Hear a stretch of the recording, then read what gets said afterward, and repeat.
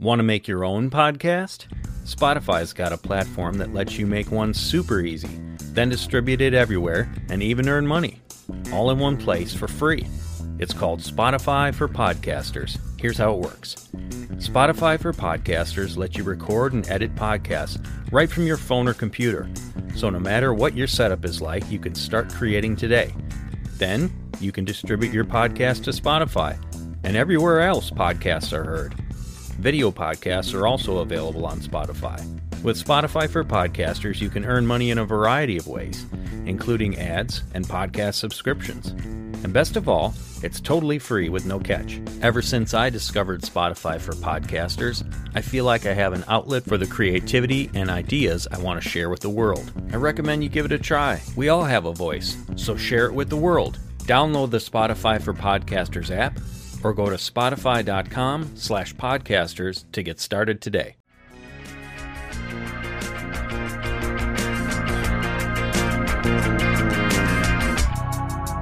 What a perfect picture that God has cosmic rules in place, and He's not going to violate those rules, even if it means evil gets to triumph for a season. But ultimately, He is going to win. He is going to show Himself glorious. He's going to let things play out. Evil and humanity in their rebellion, He's going to let it play out, because ultimately it's that contrast between good and evil that shows how good He is, that we probably wouldn't see without it.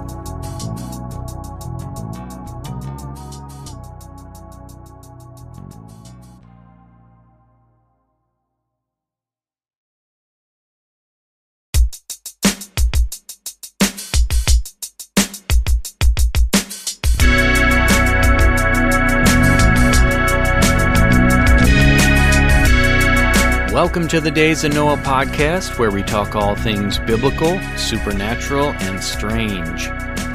This week we're going to be reviewing Blurry Creatures episode 137 on the Wandering Stars with Doug Van Dorn, and also getting into some of the ideas of counterfeit gods and how that plays out against the true God and His cosmic rules.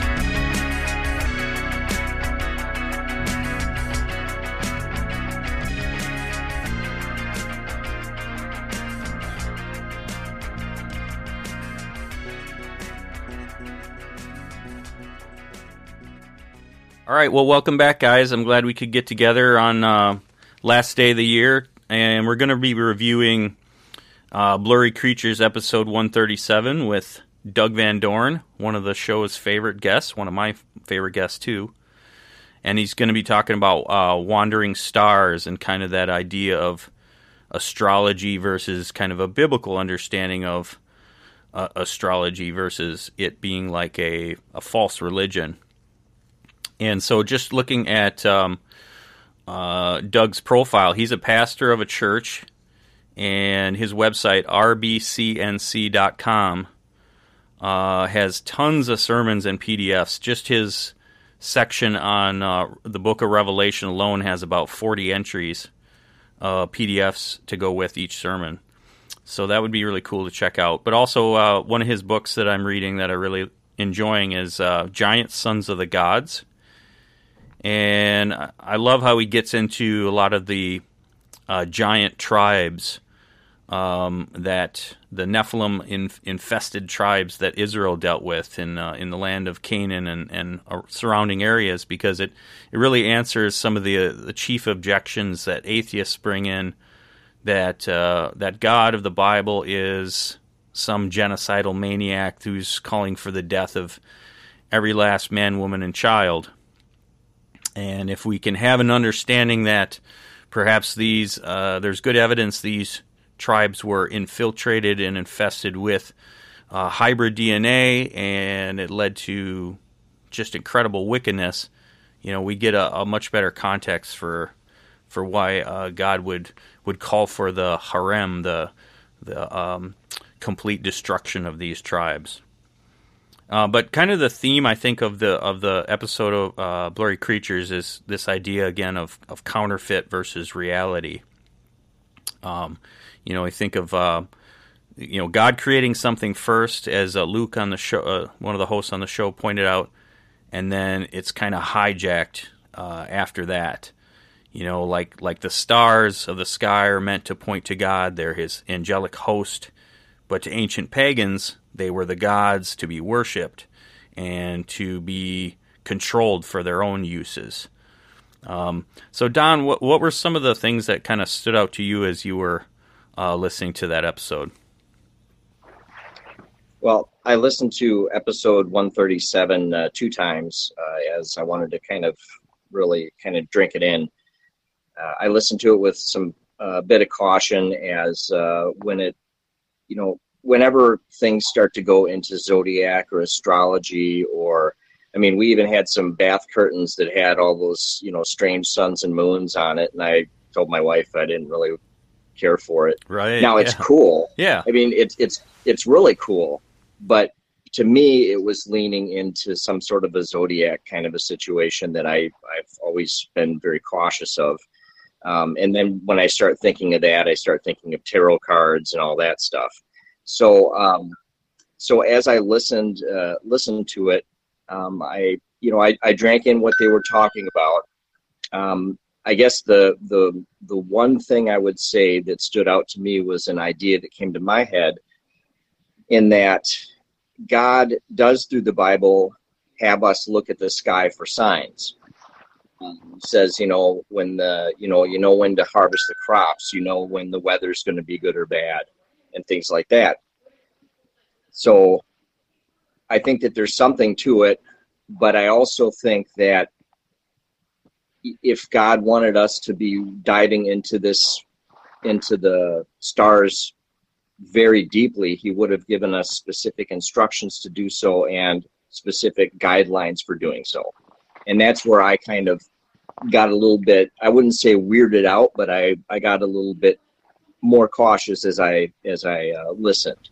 Yeah, that makes sense. I think that's a good way to put it, because if you think about the difference of how someone who has no interest in God, who is trying to kind of find his own, whether it's New Age or predicting the future or some other way that God says don't mess with this stuff, they're doing so for their own purposes, to have their own control over situations. They're not doing so in order to honor God with it.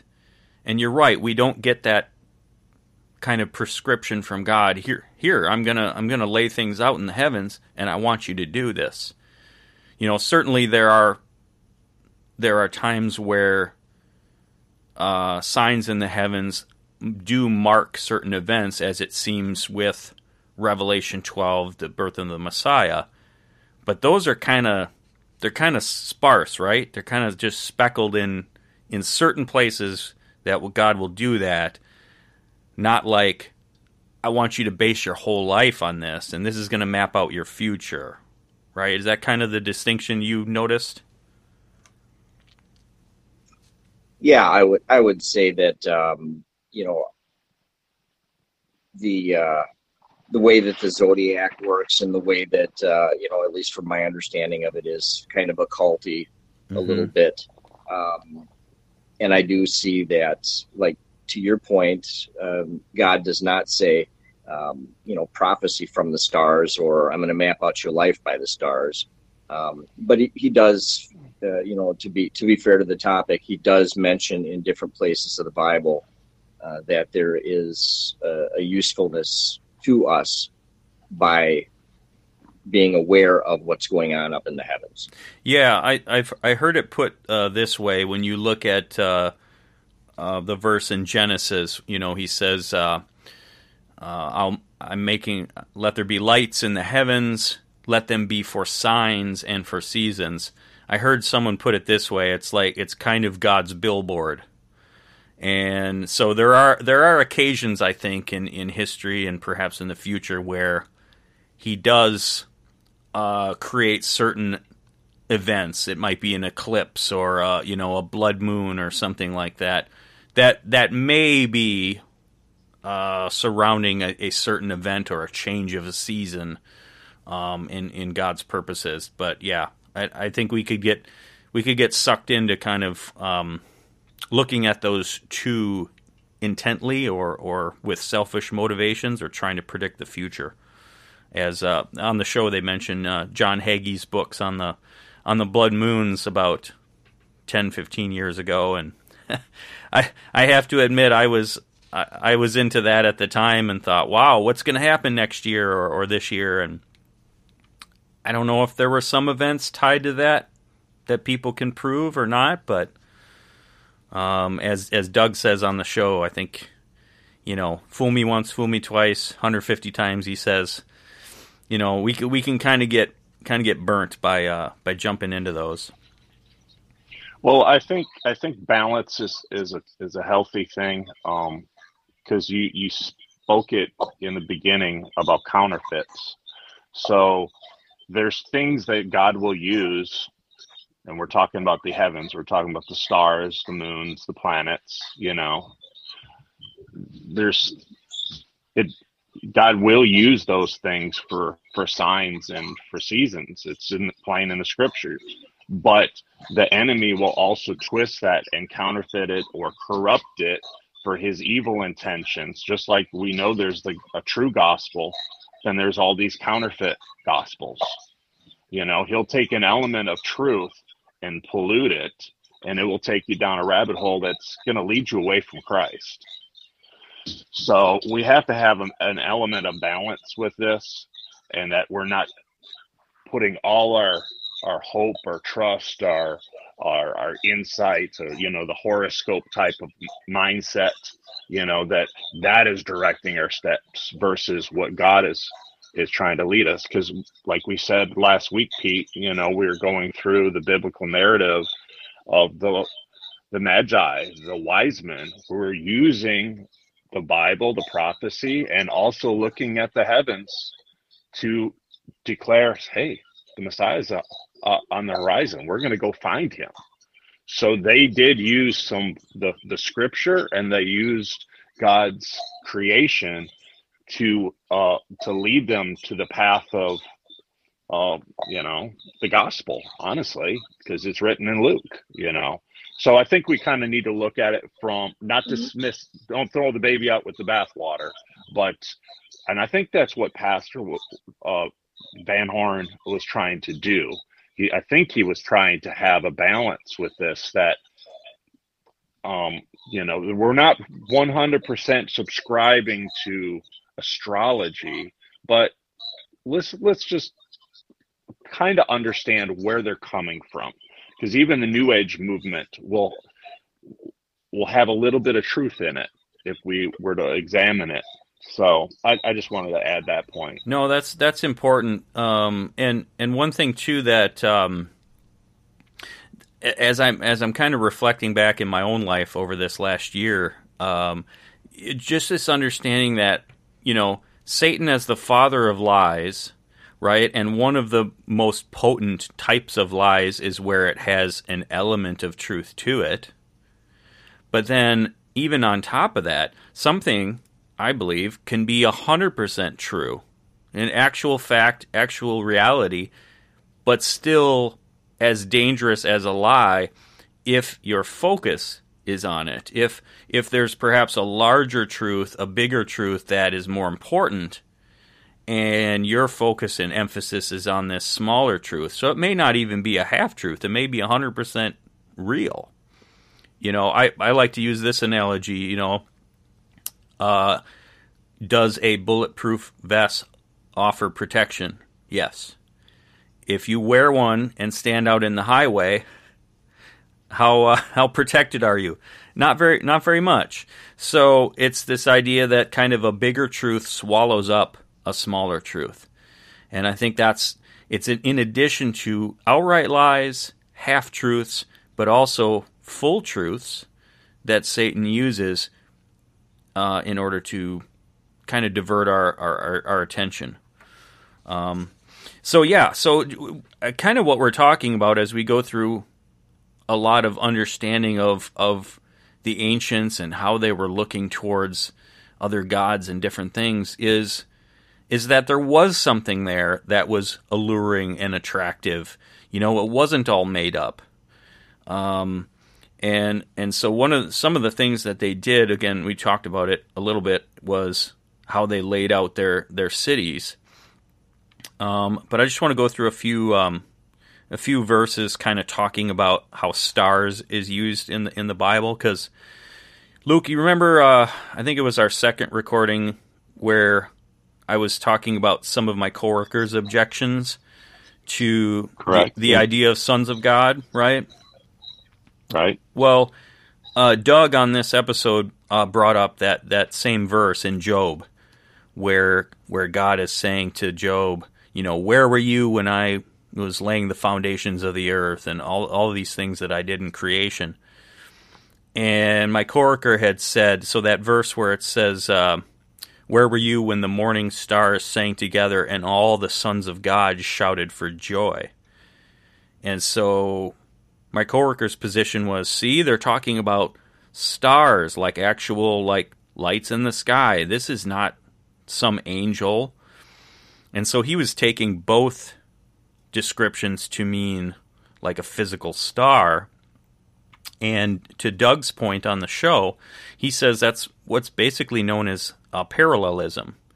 So it's a grammatical thing that it was very common in Hebrew writing, where you say the same thing with two different words or verbiages.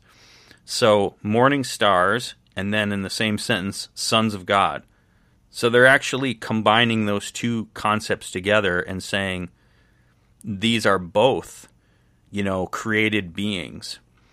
And then we have other language like in Psalm 148, praise him, sun, moon, and stars. And again, we can kind of, potentially think of that figuratively, but if you think of these things as possibly, his angelic host, then it makes a lot more sense that they could be literally praising, not just, like my coworker said, the stars praise God by shining their light, kind of metaphorical. And he's not wrong, because Yeah. there is reference to creation groaning and creation praising, and even I think it was in the Gospels that he said, if you don't praise, even the rocks will cry out. Yeah, so there's something to that. You have to look at the context, and you got to look at it from both angles. Which noun are we looking at? Is this a created inanimate object, or is this something that is a son of God, a created being? And a lot of times, as we've talked about, I think there's multiple layers of meanings in things that God says. Like they're just so, as Dr. Judd Burton would say, pregnant with all kinds of meaning. So sometimes there's multiple layers. And the late Chuck Missler said, I'm paraphrasing, but he said something like, the more he took the Bible literally, the more things just opened up for him that he didn't see before.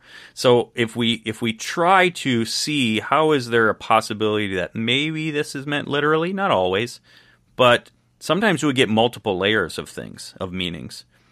In Isaiah 14:33, I believe talking about Lucifer, you have said in your heart, I will ascend to heaven above the stars of God. So the way Doug takes this on the show is he says that's about ruling the divine council, not just being a part of it, but actually like, I will ascend above the stars of God doesn't just mean, oh, look at me, I'm higher than, than all these lights in the sky. Okay, yeah, that's nice. So you're sitting in a tall chair. Who cares? But it's actually meant like, I'm going to be exalted above my fellow divine council. It was a position of authority. It was a ruling. It was being envious of a position of power. That's the way I understood it. Yeah, that makes sense.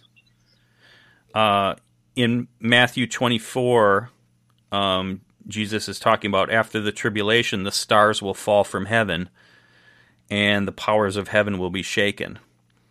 So, and then I think in Revelation it talks about that too. with the dragon, right? The stars being thrown down to Earth and things like that. So obviously a physical star, if it is, and I have my doubts that it's what astronomers and astrophysicists say it is, because it's a light in the sky, and we can't touch it and put it in a test tube or anything. But if it is what they say it is, it's a burning ball of gas. Yeah, we got some major problems if that's getting hurled to the Earth. So I think we have to take a different view, and the Bible has, like we're talking about, many, many instances where stars are referred to as beings, not just a non-sentient, inanimate object kind of thing. One of the concepts too that Doug brought up was this idea of Eden, as Mike Heiser talks about, being the cosmic mountain of God, of paradise, and mountains often associated with where the gods reside because it's hard to get to, so it's kind of separate from humanity, and that the Tower of Babel was kind of the counterfeit Eden, that the people building the tower were trying to ascend to the gods or counterfeit or overthrow the true God. Just that some sense of recreating the cosmic mountain for their own purposes. And then we see that again with the structures that a lot of these societies have built. So in Egypt, the pyramids of Giza are actually laid out to emulate Orion's belt, the constellation Orion. You got serpent mounds. Doug mentioned one in Florida that's also built to mirror constellations in the sky over Florida. In Cambodia, there's a temple called Angkor Wat that is laid out according to the constellation Draco.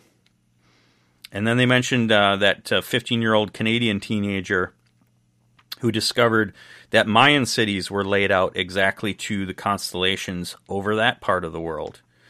Or Cusco, the Incan capital. We talked about Cusco a little bit with the megaliths. They built that whole city in the shape of a puma. And you have the constellation Leo, like a lion, over that city.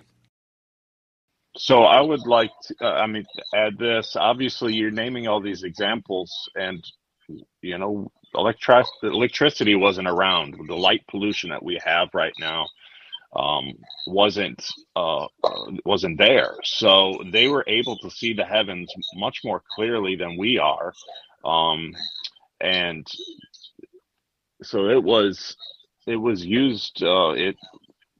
It influenced them. It influenced them greatly, and it was their motivation to build all these structures.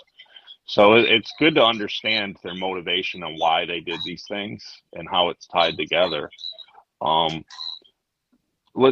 like to get back to what the pastor was referencing. How was he in this episode using astrology? What was his main point on bringing that up? On how the ancients would have used astrology, or rather how biblically we should be using it. I guess I'm trying to remember the episode and how he. I think it was, again, this idea of counterfeit, but then also understanding why did they take, in some cases, decades to build these structures, to lay out these cities in this fashion. And so one point or question that the host Nate brought up was this idea that they were trying to connect with these gods, try to invite them, try to pay homage to them, invite their power for their own purposes. And Doug kind of answers that. He says, yes, 1,000% yes. That's what they were trying to do. So it's like, to Don, to your point about caution, as they were going full bore into, oh yeah, let me jump into this. I know these things are actual entities, and I want them to be a part of my life. I wanna interact with them, and these are the kinds of things God says, don't mess with it. Yeah, it might be real, but you're inviting things into your life that you don't have control over. Just like witchcraft and occult and Satanism, people are attracted to some of the power and that they can actually affect things. But you're inviting entities into your life that you can't control and don't have your best interest in mind.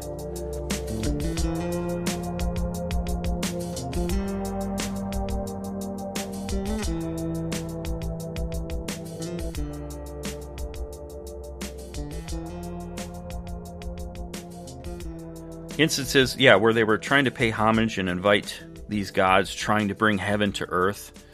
And it's a counterfeit too, like Doug brought up the Lord's Prayer. Thy will be done as on earth as it is in heaven.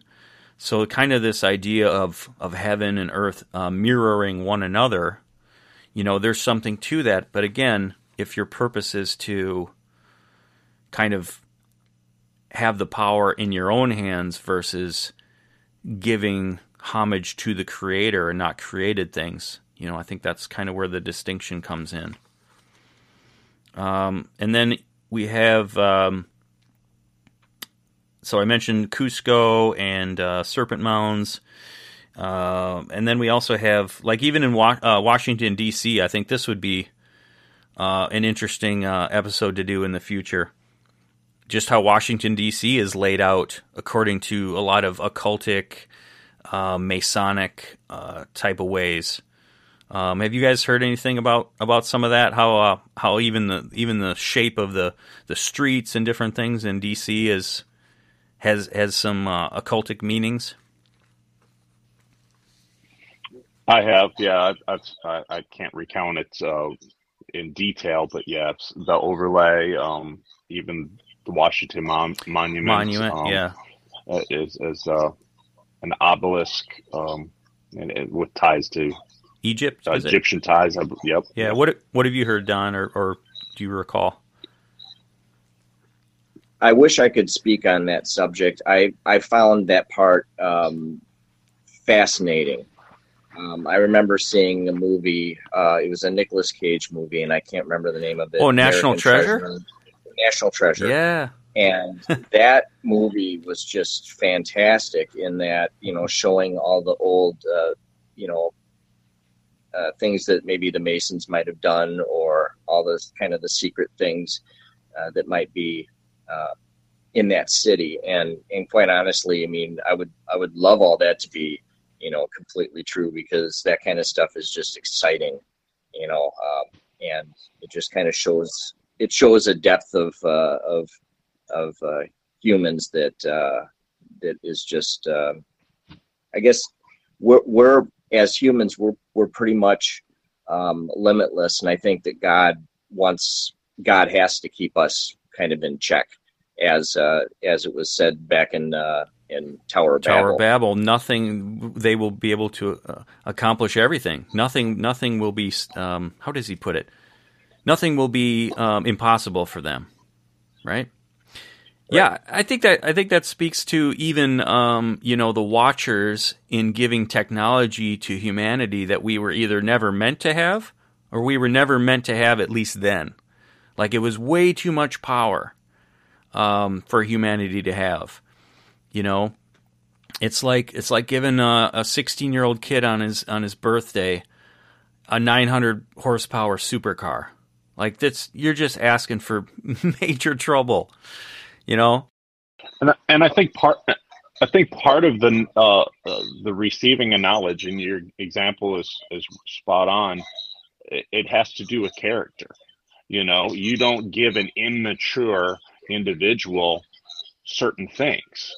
Well, look at us as created beings, freshly created by God, Adam and Eve. We were holy. We were made in His image. But their character hadn't been tried yet. And, in order for God to allow free will to take place, both in the angelic sons of God and the humanity sons of God, there had to be an element of us failing. And without the chance to fail, you don't have a chance to prove your character. Right. And so that's kind of what this life is it's a chance to prove ourselves. In my opinion, we're called to be holy, we're called to be perfect, but we're never going to get to that without his grace, without his that's assistance. why Scripture says lacking in nothing. You know that, what is it? The patience will lead to character, and so I know I'm butchering the verse, but so that you will lack for nothing. Yeah, he wants us to be mature. So I almost feel like the knowledge that you're referring to, whether it's technology or these understandings of things, in the hands of the immature, the hands of those that haven't worked out holiness and has these character traits, it's a dangerous tool because you're easily persuaded. Because what does it talk about with the flesh? The flesh has to be crucified. It can't be redeemed. Well, in our fallen state, maybe there was an opportunity for Adam and Eve to perfect themselves and get to a level where, okay, God could trust them. They achieved what they needed to achieve in maturity. Okay, now go eat of the tree of life and lock in that holiness that you have. But when they fell, they would have locked in the sinfulness. I think too, there's something to that too. If you look at how you're talking about, humanity not being tested yet, and we're kind of in our immature infancy, when we were first created. You look at kind of the ways that God set up laws, very, very basic, eye for an eye, just really, really simple. It's just giving a structure. Because, society was very uncivilized, and we had a lot to learn. So he's kind of laying that physical groundwork. And then later, of course, when Jesus comes, well, now he's upping the standard. Now it's about your heart. Now it's about your motivations. It's not just these outward sins, right?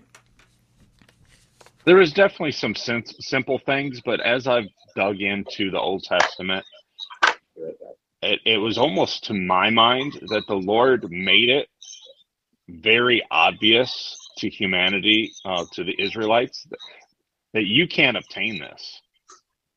If you just fail on one letter of the law, it's as if you failed in all of them.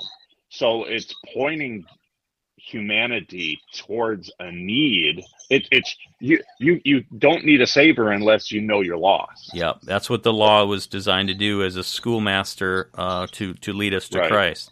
No, that's true. And even in the Old Testament, people think, well, how did people get saved in the Old Testament? It was the same way. It was faith. People don't realize it because you think in terms of the law, right? That was the covenant or whatever. But it was faith, and they knew full well they couldn't keep the law perfectly. Yes, because it is recorded of Abraham was perfected by his faith. Right. Yep. Even though he had some big failures of, that's recorded with how he treated his wife and lying about different things. I mean, some of these, the biggest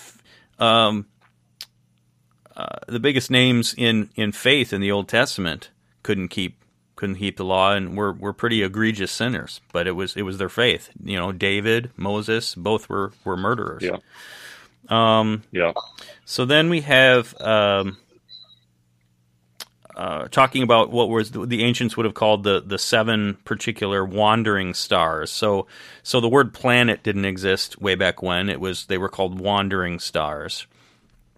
And so the seven that Doug mentions are Jupiter, Saturn, Venus, Mars, Mercury, and then they also included the sun and the moon as part of them. And those were all worshipped as deities in the ancient world.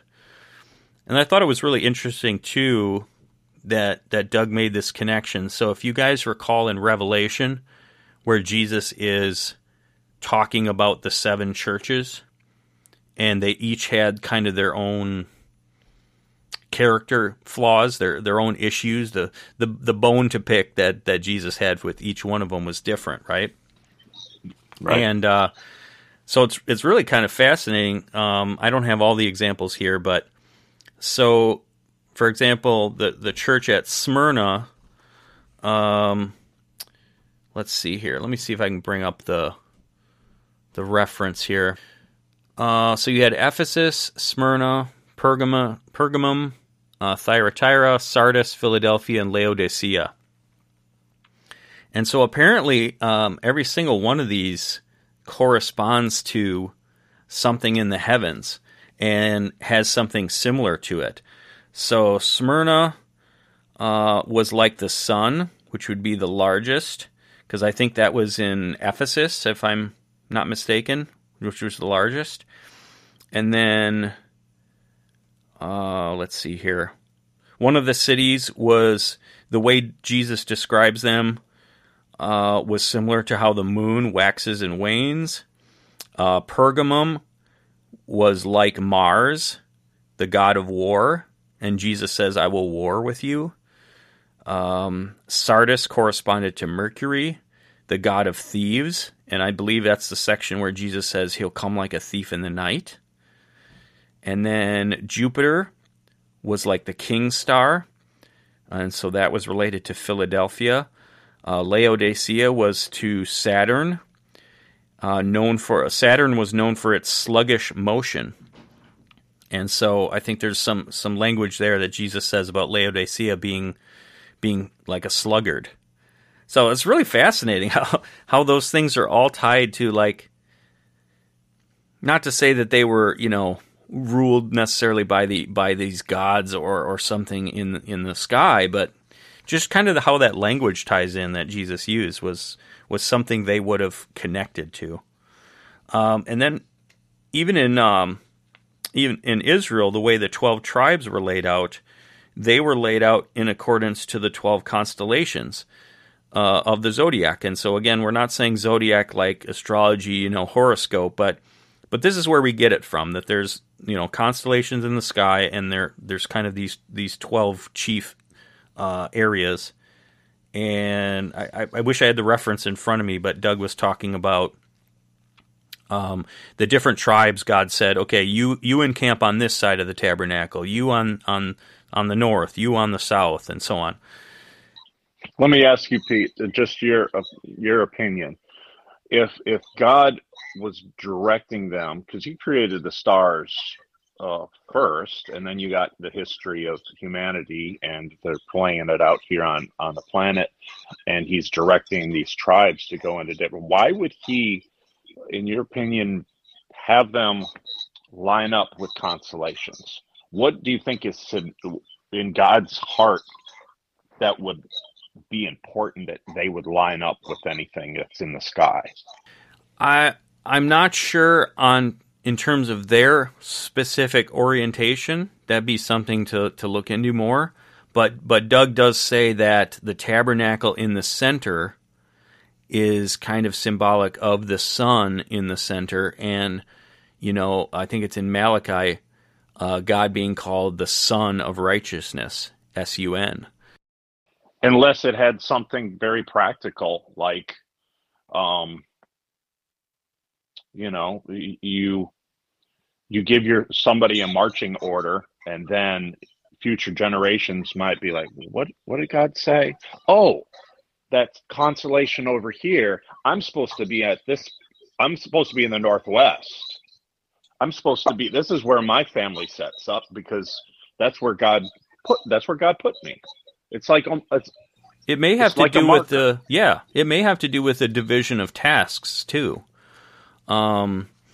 So let's see here. In Daniel, it says the saints will be like the stars of God, will take their place. And Paul says we will judge angels. So I wonder if there is a foreshadowing going on of, these rebellious angels, that we are taking their place in the divine council, as Mike Heiser says. And there may be a foreshadowing going on that God had his reason that made no sense and had virtually no meaning, perhaps, to the Hebrews back then, or Israel, but is a foreshadowing to how we are going to be reconciled into the family and judging angels. So there may be a tie in there. I'm speculating, but Yeah, that's possible. All right, kind of moving on. So, yeah, I think what Doug said as far as that orientation was kind of the tabernacle as the dwelling place of God in the center, and kind of how it was laid out with them all around it. And so kind of that tabernacle and the 12 tribes as an exact opposite to the Tower of Babel. One thing too I've thought of too, guys. You ever thought of this, like how we call a celebrity a star? It's kind of interesting, isn't it? It's like idolatry, a god. Oh, you're a star. He or she is a star. I don't think I don't think it's coincidental. I don't know. I just think it's just one of those ways where it's tied into something false, right? I don't know. Just a thought. Did anybody here read the entire series, the C.S. Lewis series about Narnia, Lion, the Witch, and Wardrobe? And I stopped at the first one. Oh, gotcha. Well, the last book, and of course all the books build up to this last book. The last book is completely out of this world fantastic because it talks about the stars as being different entities that are placed there for a reason. There was one that was one part of the book that talked about rubies and diamonds as they come from the earth, and we look at them as neat treasures, but the people who were living deep in the earth, they were food and they were delicious. And by the time we got them, they were rotten and hard, and it just kind of so. And there in one of the books, there's I don't want to spoiler this, but one of the books was when they were underground doing some sort of an adventure. They found this giant old man sleeping, and in the last book, he comes into play. And so it's a fantastic series. And I'm not a reader, but I went through that series with some haste because Wow. I found it to be fantastic. I might have to revisit that. And obviously, C.S. Lewis and Tolkien, they both kind of, it makes you wonder, did they talk and share? So you got the Lord of the Rings, and then you got the Narnia, and there's some similarities, but it's definitely different paths they take. And I don't know. You sparked my interest. I got to check that out. Yeah, well, we had an old set of the Narnia books still around. I had it in the basement here that I inherited from Mom and Dad, and you're like you. I never went through more than the first one, but my daughter and I we've slowly been reading all the Little House on the Prairie books, and we just finished a couple of months ago. So I'm like, well, what should we do next? Hey, let's do Narnia. And I'm looking at it with, like you guys, kind of with fresh eyes of, wow, this is how they actually saw the world. This wasn't just fantasy to them. They thought this was reality at some point, and it's kind of funny how Lewis will use these creatures and how he decides which ones are on the good side and which ones are on the bad side, because like he'll use the satyrs, the goat men on the good side, and you look at the history of satyrs and stuff, they're pretty deviant, evil beings. So it's just kind of funny how he picks. You're exactly right. One of the first books of Chronicles of Narnia, The Lion, the Witch, and the Wardrobe, the children, what was one of the first creatures they meet? The fawn. Which is almost like I think it's a satyr, like right? Pan. Yeah, like Pan, exactly. I mean, he was half human, and then had like a goat. He was a chimera, and it makes you wonder if we were to research just those two authors, what influenced them spiritually or literally in what they read to kind of come up with this. So it makes you That's a wonder great what was question. their worldview or their biblical view, because we talk about on these shows what was the influence of the early Christians, and they had Mesopotamian influence. They had the Book of Enoch, Exactly. and that type of stuff. It makes you wonder what these authors had as influences to motivate them. Yeah. See, every time we do this, guys, we come up with 2 or 3 new ideas for shows. So we're never going to run out. That's a good thing. Yeah. And then the host, one of the hosts, Nate, on the show asked a good question. He was asking, are the gods put over the nations, are they meant to rule justly or poorly? And I would add to that, are they fallen angels at that point? Are they good angels? And I think that ties back into Deuteronomy 32, where Mike Heiser goes into great detail about this in Unseen Realm, but this idea that the nations were given gods over them, and God took Israel for himself, but then I believe there was like 70 other nations that each had kind of a angelic divine ruler put over them as kind of a punishment, it seems. And that's, if you look at that verse, some texts say the son, according to the sons of Israel, but that's actually incorrect because Israel wasn't formed yet, which I think is from the Masoretic, but then other texts will say sons of gods, and it makes a lot more sense in that context. But yeah, kind of wondering, like, okay, we've talked a little bit about when did Satan fall. We don't have anything in the Bible other than Revelation 12 about other divine beings rebelling. So perhaps that didn't happen in the Garden of Eden or before. Maybe it was the sin of the Watchers or something after that happened. Because if we get to Deuteronomy 32, it seems like these gods are fallen. These angels are not good. Because remember, Daniel, he's praying, right? And angel finally shows up 3 weeks later and says, I was delayed by the prince of Persia. I had to get Michael to help me fight him. So this prince of Persia was some divine entity that was warring against a good angel. Okay, well, when did he fall? Was it this Deuteronomy 32 event that God placed these beings over these nations? Well, they would have been, it wasn't like God saying, okay, you're going to be a bad guy now. Okay, I'm writing the script. You were a good guy, now you're a bad guy. You're the prince of Persia. No, I think they would have fallen before that, but when is kind of my question. My thinking is the fall took place all at once. So the timing of the third of the angels and Lucifer being the chief, they all fell at the same time. And it was like they got kicked out of the third heaven. That is where God's presence is. That's where God's throne is. And so they occupied, well, one thing we definitely don't know, and I know Tim Alberino?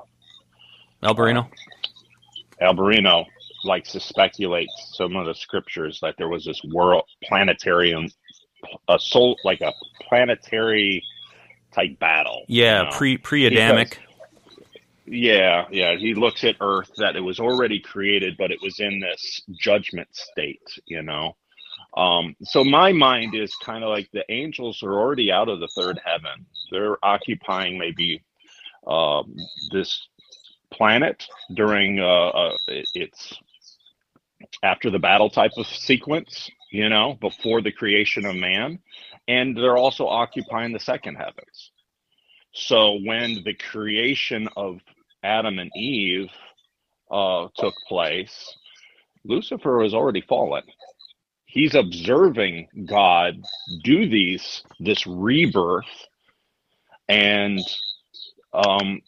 in my mind, they're already there, and then as humanity grows and its God says, be fruitful and multiply, he takes the opportunity to influence and to disrupt God's plan with humanity just over and over and over again. That's kind of how I envision it. So they physically came to earth, but they're also occupying the second heavens, which is documented in Daniel, where if an angel is coming from third heaven trying to get to earth, which you could call first heaven, he's got to go through that realm that is occupied by the enemy. Okay. And there's how do angels war? I don't know, but there was definitely a delay documented. So I don't know. That's kind of how That's an interesting thought. I'm challenged by what Mike Heiser and Doug Van Dorn have talked about, that there's no verse in the Bible other than Revelation 12 that we have this idea of other angels. So the stars being a third of the stars being swept by the dragon's tail. We don't have that anywhere except until Revelation. And Revelation 12, according to them, is connected to the timing of Messiah's birth. So that's where I start scratching my head and I go, I don't know when these other angels would have fallen, because if it's connected to the birth of the Messiah, they would not have fallen, at least the third of them anyway, maybe some smaller number. They would not have fallen until the time of Jesus' birth. So, yeah. But that timeline doesn't fit in my thinking and my understanding of the scripture. Okay. Because we just said it with Daniel, it wasn't just Lucifer himself that is warring against Michael. There was other. We know the sin of the Watchers. So according to Enoch, there were 200. Go ahead, Don. I'm going to have to jet. Sorry, I'm sending my daughter off to the Dells with a friend. So no problem. Thanks for hopping in. Appreciate it. Thanks for having me. Yeah, man. All right. Happy New Year. Happy New Year. Happy New Year. Yep. All right. Bye-bye. Yeah, so we know we had the 200 watchers according to Enoch, and possibly more after the fact. So I'm kind of wondering if it was these sons of God, one of the higher ranking ones that were put over these nations. I don't know. Is there a particular scripture that's coming to mind? Not really. Okay. I just when Revelation is speaking of the third being swept, I believe that the Lord is making reference to what took place before creation. Okay. I don't believe it's an event that's yet to come. I believe it took place in time past. And then if you look up the scripture that's describing Lucifer and his fall, I think it's in the prophets, maybe Isaiah, Ezekiel. Yep. So he definitely wasn't the only one that fell. As far as what I've heard commentators and pastors preach. So my kind of thinking was during the time of the Watchers and during the time, is it possible that there was a third, along with Lucifer, of the angels that fell, and maybe God assigned some heavenly hosts, some angels, in a position of a watcher, whatever that assignment is. So they were kind of overseers of humanity as they're being fruitful and multiplying. And they were, in addition, they fell, as we know, and then were locked up in everlasting chains, or at least until the appointed time of their release. It's possible that those 200 were in addition to Lucifer and the third of heaven of the angelic fallen. Yeah, that's possible. I guess where I'm leaning towards is the third wasn't until Messiah's birth, but there were others. That seems like too late. Yeah, in my mind. I don't know. I mean, I guess we're. So if the third of heaven doesn't fall until the time of Messiah's birth, mm-hmm. who would be hindering Michael from answering Yeah. So Daniel. I'm with you on the path that there would have been others that fell.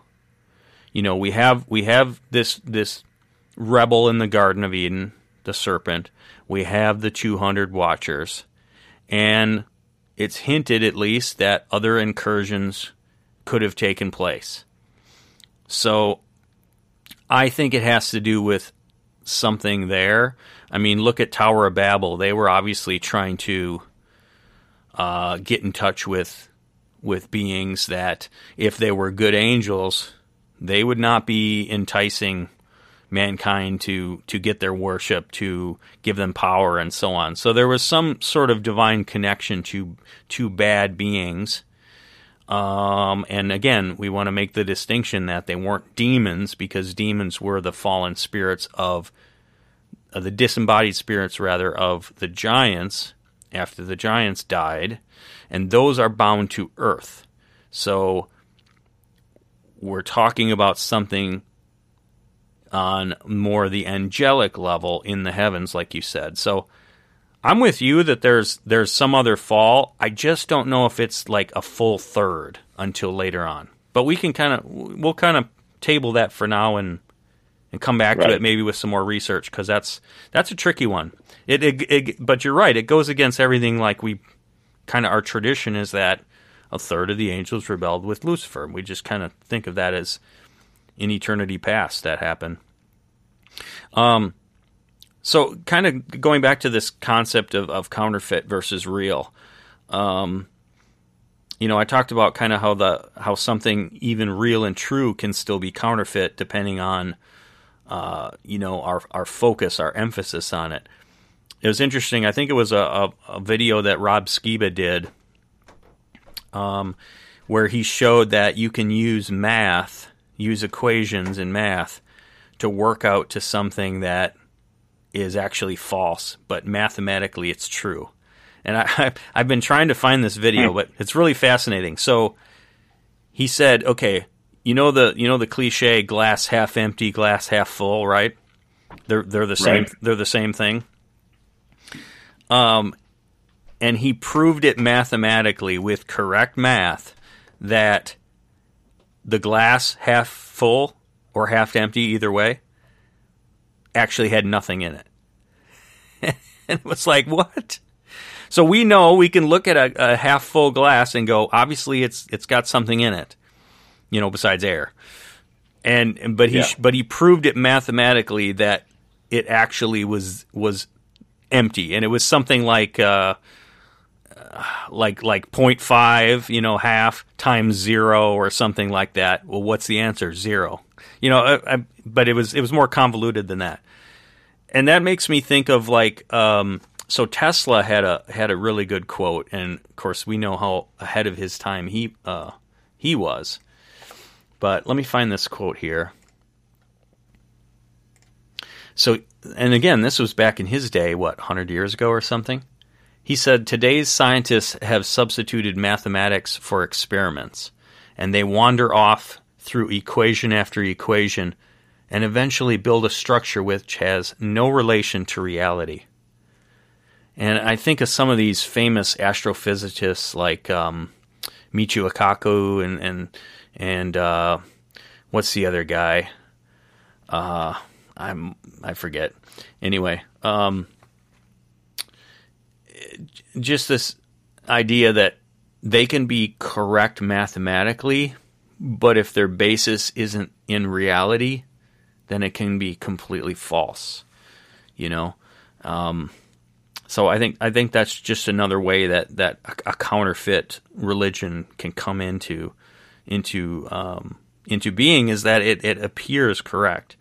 If you're one of the first ones that create or understand the math, you got to look at it from so many different angles, and I might solve it and think I'm right, and then someone goes back and well, you didn't. It's like, who says that it's wrong versus right, and how do you learn to check it from different ways? Just I don't know. That's just well, there's so many rules, and it's supposed to be precise. So that's where 2 + 2 should always be 4. And but it does seem to be fluid. I've seen math professors, actual college, university math professors, do videos on how it's not always 4, and they get around it using math. So it does get confusing. That's kind of a rabbit hole. But did you ever seen the movie Beautiful Mind? Oh yeah, I have that.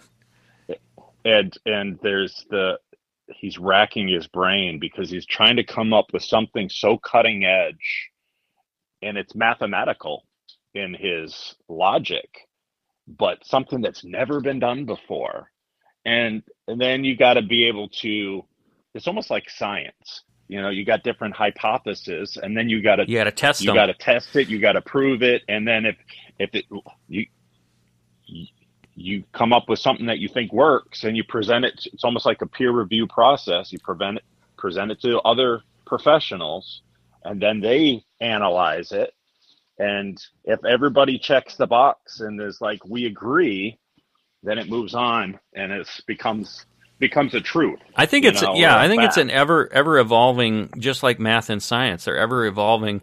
You can't say something is necessarily settled.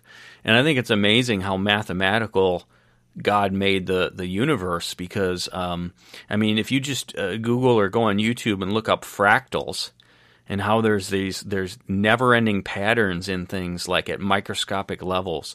And then we've talked a little bit about cymatics, that every frequency has its own geometric, symmetrical pattern built into frequencies. There's an incredible amount of reality that God built into that. But another thought that I've had over the years is, you think about some of these superhero movies, Star Wars or Marvel series, and inevitably what happens when these beings or these heroes have this much power. Like, you think about humanity and our selfishness, right? How would that not be inviting worship of the self and others wanting to emulate them and so on and so forth?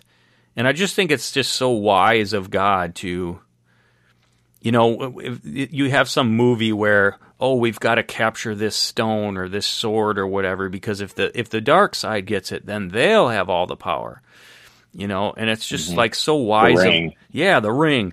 It's like so wise of God to say, no, I'm not gonna create this kind of stuff, because all you would do with it is it would be about the self. It'd be like Thor with his hammer, and people would be like, oh wow, look at Thor. And that's exactly what happened. That's what we're saying what happened, right? That people were worshiping these gods. Referencing. Yeah. I think that's what I was referencing earlier. It's not that God won't allow us to have it.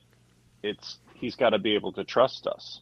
Right. We couldn't handle it. And you could even go into the realm of charismatic circles of the church, where they're seeking signs and wonders and miracles. And I think those are all biblical things that we should be declaring and wanting, the Book of Acts type of stuff taking place today. But what did Paul say? If you have all these things and the ability to prophesy and all this stuff, but you don't have character, you don't have love, it profits nothing. So you got to have the foundation first before you can have these extra things. God's got to be able to trust us. Right. And I think that's what the enemy definitely did with all this influence that he did across the world. He dangled all these things, and people were enticed by the knowledge. They were enticed by the power. They were enticed by just the depth of, because it expanded their brains, because they had no concept when it came to the mathematics and the stars and all these different sciences and stuff. It had to have been taught to them.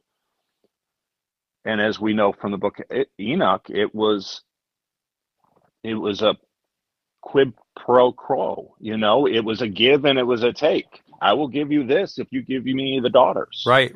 Well, one of the technologies is makeup, and you think, well, what's wrong with that? Well, so again, it was them not being able to be trusted with that knowledge, and it enhanced the seduction and so on that was going on. So yeah, it was arts that we today would think there's nothing inherently wrong to it, but it's like you said, being able to trust us with it in our kind of our infancy of our human history. It comes down to stealing worship that belongs to God. That the gods are really the creators, right? That man is the measure of all things. We make our own rules. We become the stars. We become the gods. Just lost my train of thought. I'll come back. Yeah, so that the gods are really the creators. Just that counterfeit idea that we say is likely going to come in the end times, where some alien incursion or the gods come back and say, we are really your creators. It's all about that counterfeit, or like we talked about with Michael Tellinger, where he was saying the Anunnaki created humanity as slaves. So this is all like Sumerian, Mesopotamian stories that are a counterfeit history to the biblical narrative, the book of Enoch, even though they kind of draw upon one another. So here's a thought I've been thinking about too this week. So creation, right? It's meant to give God glory, but often ends up seeking its own glory.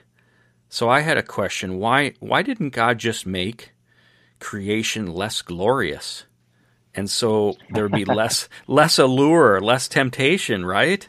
See, you think about it, like some of the most powerful influences in the world, possessions, power, sex, all these things, they could actually be twice or 10 times more powerful to our emotions. Well, God made it however powerful he made it to us. But you kind of think, well, why not just make it less so it's less attractive? But then I thought, people blame God, and there's even, I'm kind of vaguely thinking of a comedian that kind of is picking on God. It's like, you want me to be holy, but yet you gave me the sexual urge. You made all these beautiful women that entice me, and just like, why are you trying to trick me like this? Why are you torturing me like this? Mm-hmm. But that is not how God created it, because we're in a fallen state. So you have to look at it in the completeness of it. Yeah, I think in the end, it's God that he did it for his own glory. He created sex for his own purpose, but also because he loves us. He wanted it to be pleasurable. He created all these beautiful things of creation. Yeah, it's enticing, but if we have the right heart and we keep him first, it enhances our life. Being able to taste food, all these different things. Yeah, enjoy food, not just keep you alive. Yeah, but then so I kind of answered that question as I was thinking about it, that if things were less powerful around us, less attractive, whatever, then it would detract from the meaning and power when we choose to give him glory above all things. Then we're truly making a sacrifice for obedience to him. So if there was this, if like choosing the path God wants for us wasn't much of a sacrifice because the other things weren't that great, like eating a stale cracker, like, okay, it's food, but it's not that great. Well, it's not much of a sacrifice then if we follow him. So in the same way we say, God didn't make robots, he gave us free will. If he made us to love him and not sin as a robotic, locked in frozen state, well, that's not real love. So maybe by the same token, he didn't want to dumb down all of these good gifts of the world, because it wouldn't mean much, if we were to follow God.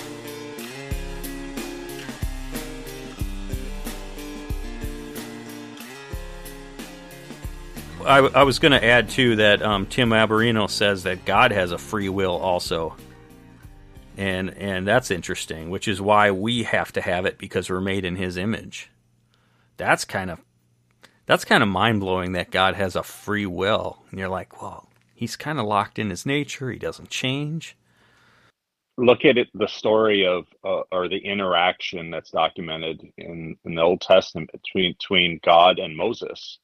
God had purposed to wipe out humanity and start over, and then there's this interaction between Moses and God, so it was like he had a free will of a choice. He wanted to do this, unless God in his wisdom, being Alpha and Omega, knowing what Moses was going to do, it was a test. It's like, I'm going to play like I'm going to destroy everything, and I'm going to see how you respond. And he was happy. He was he passed the test, because here Moses is being the leader that God called him to be, and he's interceding on their behalf, Right. And God, part of his character is merciful, so I don't know. It's kind of interesting to think that. It is, and it's almost like a divine counsel moment too, where God got to let him be a part of the decision, right? And that kind of leads me to, kind of this idea of God's omnipotence, which he is. It means all powerful. But my opinion, and it seems like, reality and Scripture bears this out, all powerful does not mean that he can do anything.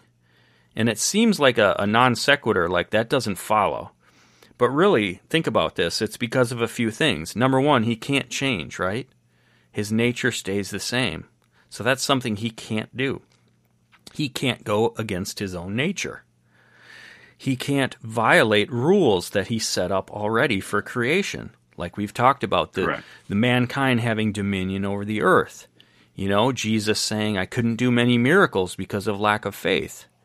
So he's set up cosmic rules about how things work, and he literally can't break those rules. So I've often thought, why doesn't God just snap his fingers? Like, have you seen all the Marvel movies, Luke? Where is it? Thanos? No, but okay. So there's a really powerful character who he's going to get these stones, and if he gets all the stones, then all he has to do is snap his fingers and think a thought, and it will happen. So he wants to wipe out half of all the beings in the universe and start fresh with the other half. And so I've often wondered, why doesn't God, why does he allow Satan to have so much influence? And here we are suffering year after year with demons running around and all this stuff that he could just, he's God, he could just wipe it out, right? And it makes you think he's got some cosmic rules that he set up. These beings are allowed to have a certain measure of authority, right? And it's because of the rules that he set up that he's going to play by them. Yeah, I've heard Pastor Doug Riggs talk about that when he's ministering and exposed to the probably the most inhumane aspects of the enemy and also humanity working together. And he had to grow what he describes as his God box, and really understand. It's like, okay, how does God allow this, and how does God tolerate it, and how is God using it for his purpose, even though he didn't cause it? It's the responsibility is on the individual and on the enemy. And, God is not to be mocked. They will reap what they sow. And so it does, I think it requires us to grow in our understanding of the Lord. And we got a finite human mindset here in this body, but I think as we grow in the Lord, we can come to understand a little bit more on what he's trying to accomplish. I think God's too also an idealist, and he's also obviously incredibly genuine and authentic.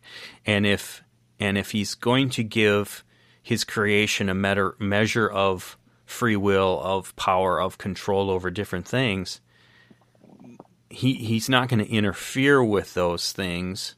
He's going to let them play out in the ways that he's set up. And I think that lends towards the authenticity of it, because if you were to change the rules mid-game, oh, okay, God, right. you're just cheating. Of course he could do that because Right. he's God, but it wouldn't mean as much. If you could change the rules in the middle of the Super Bowl and then win, it doesn't mean so much.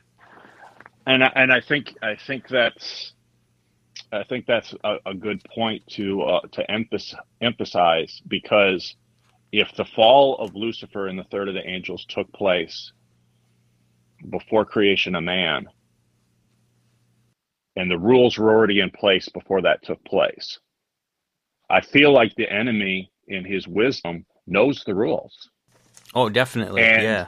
And I mean, the interaction between Lucifer and Job, or Lucifer and God on behalf of Job, he understood some of these rules. And you're right. I think if God was to change the rules, Lucifer would call him out on it. And he might, and maybe wouldn't have the sentence or the judgment pending against him. I mean, why was it that God allowed the iniquity to reach fullness? It's described of, I think, in the Promised Land. You have the Amorites. With the Amorites, Yep. the iniquity of the Amorites to reach.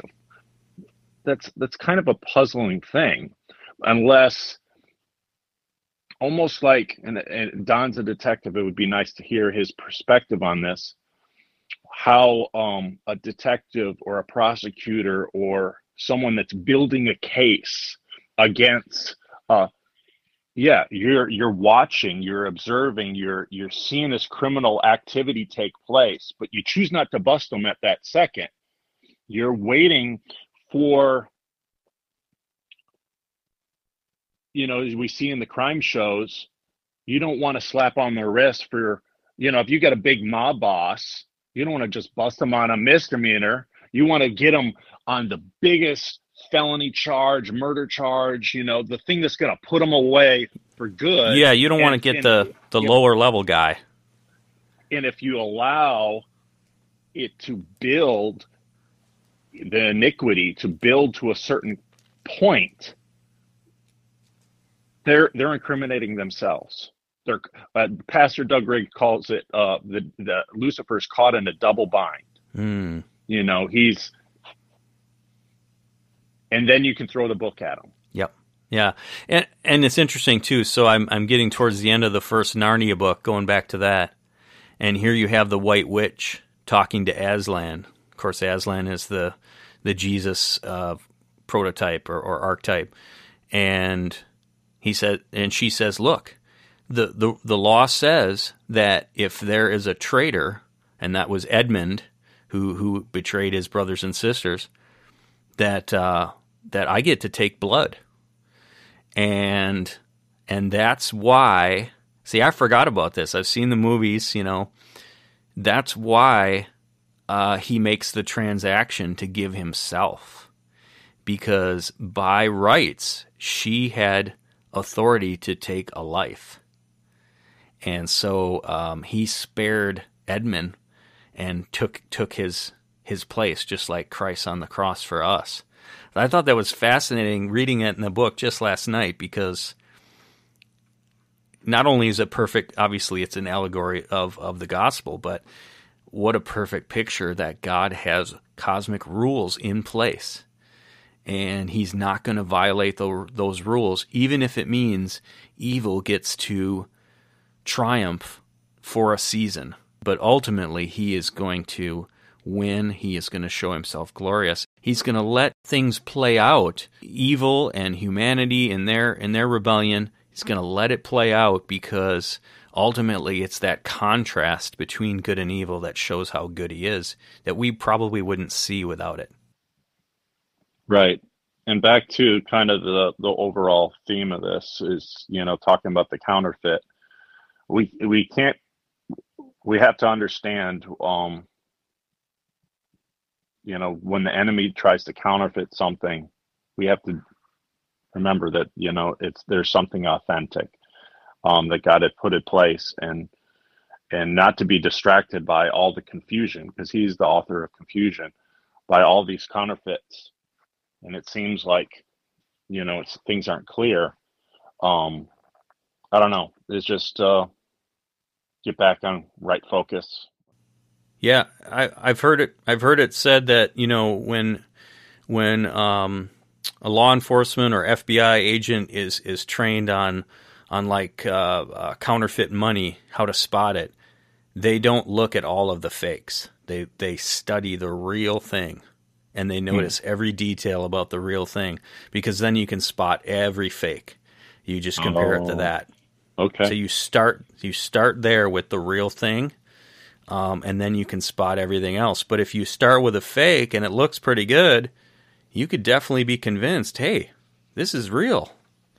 Right. And it would make a lot of sense. And I think that's kind of how the blindness of the world is, before we come to understanding God as the creator and our savior and our friend, is that we don't see it clearly, and what we see as reality looks real, and it's ultimately not.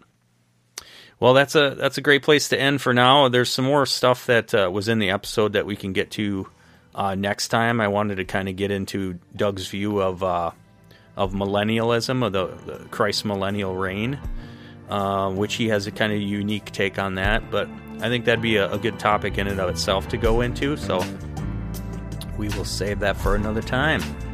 Sounds good. All right, man. Good discussion. We'll see you next time, and Happy New Year.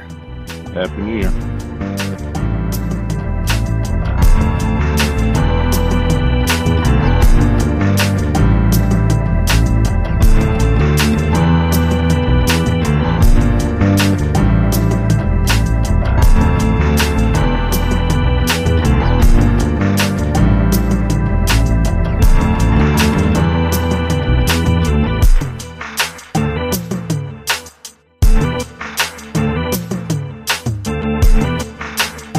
You've been listening to the Days of Noah podcast. Thanks for tuning in. Please give us a positive review, a thumbs up, share with your friends and family. I really appreciate all of your support in that way. It really helps to get this podcast out to more people. So thanks for your support, and thanks for tuning in. Join us next time.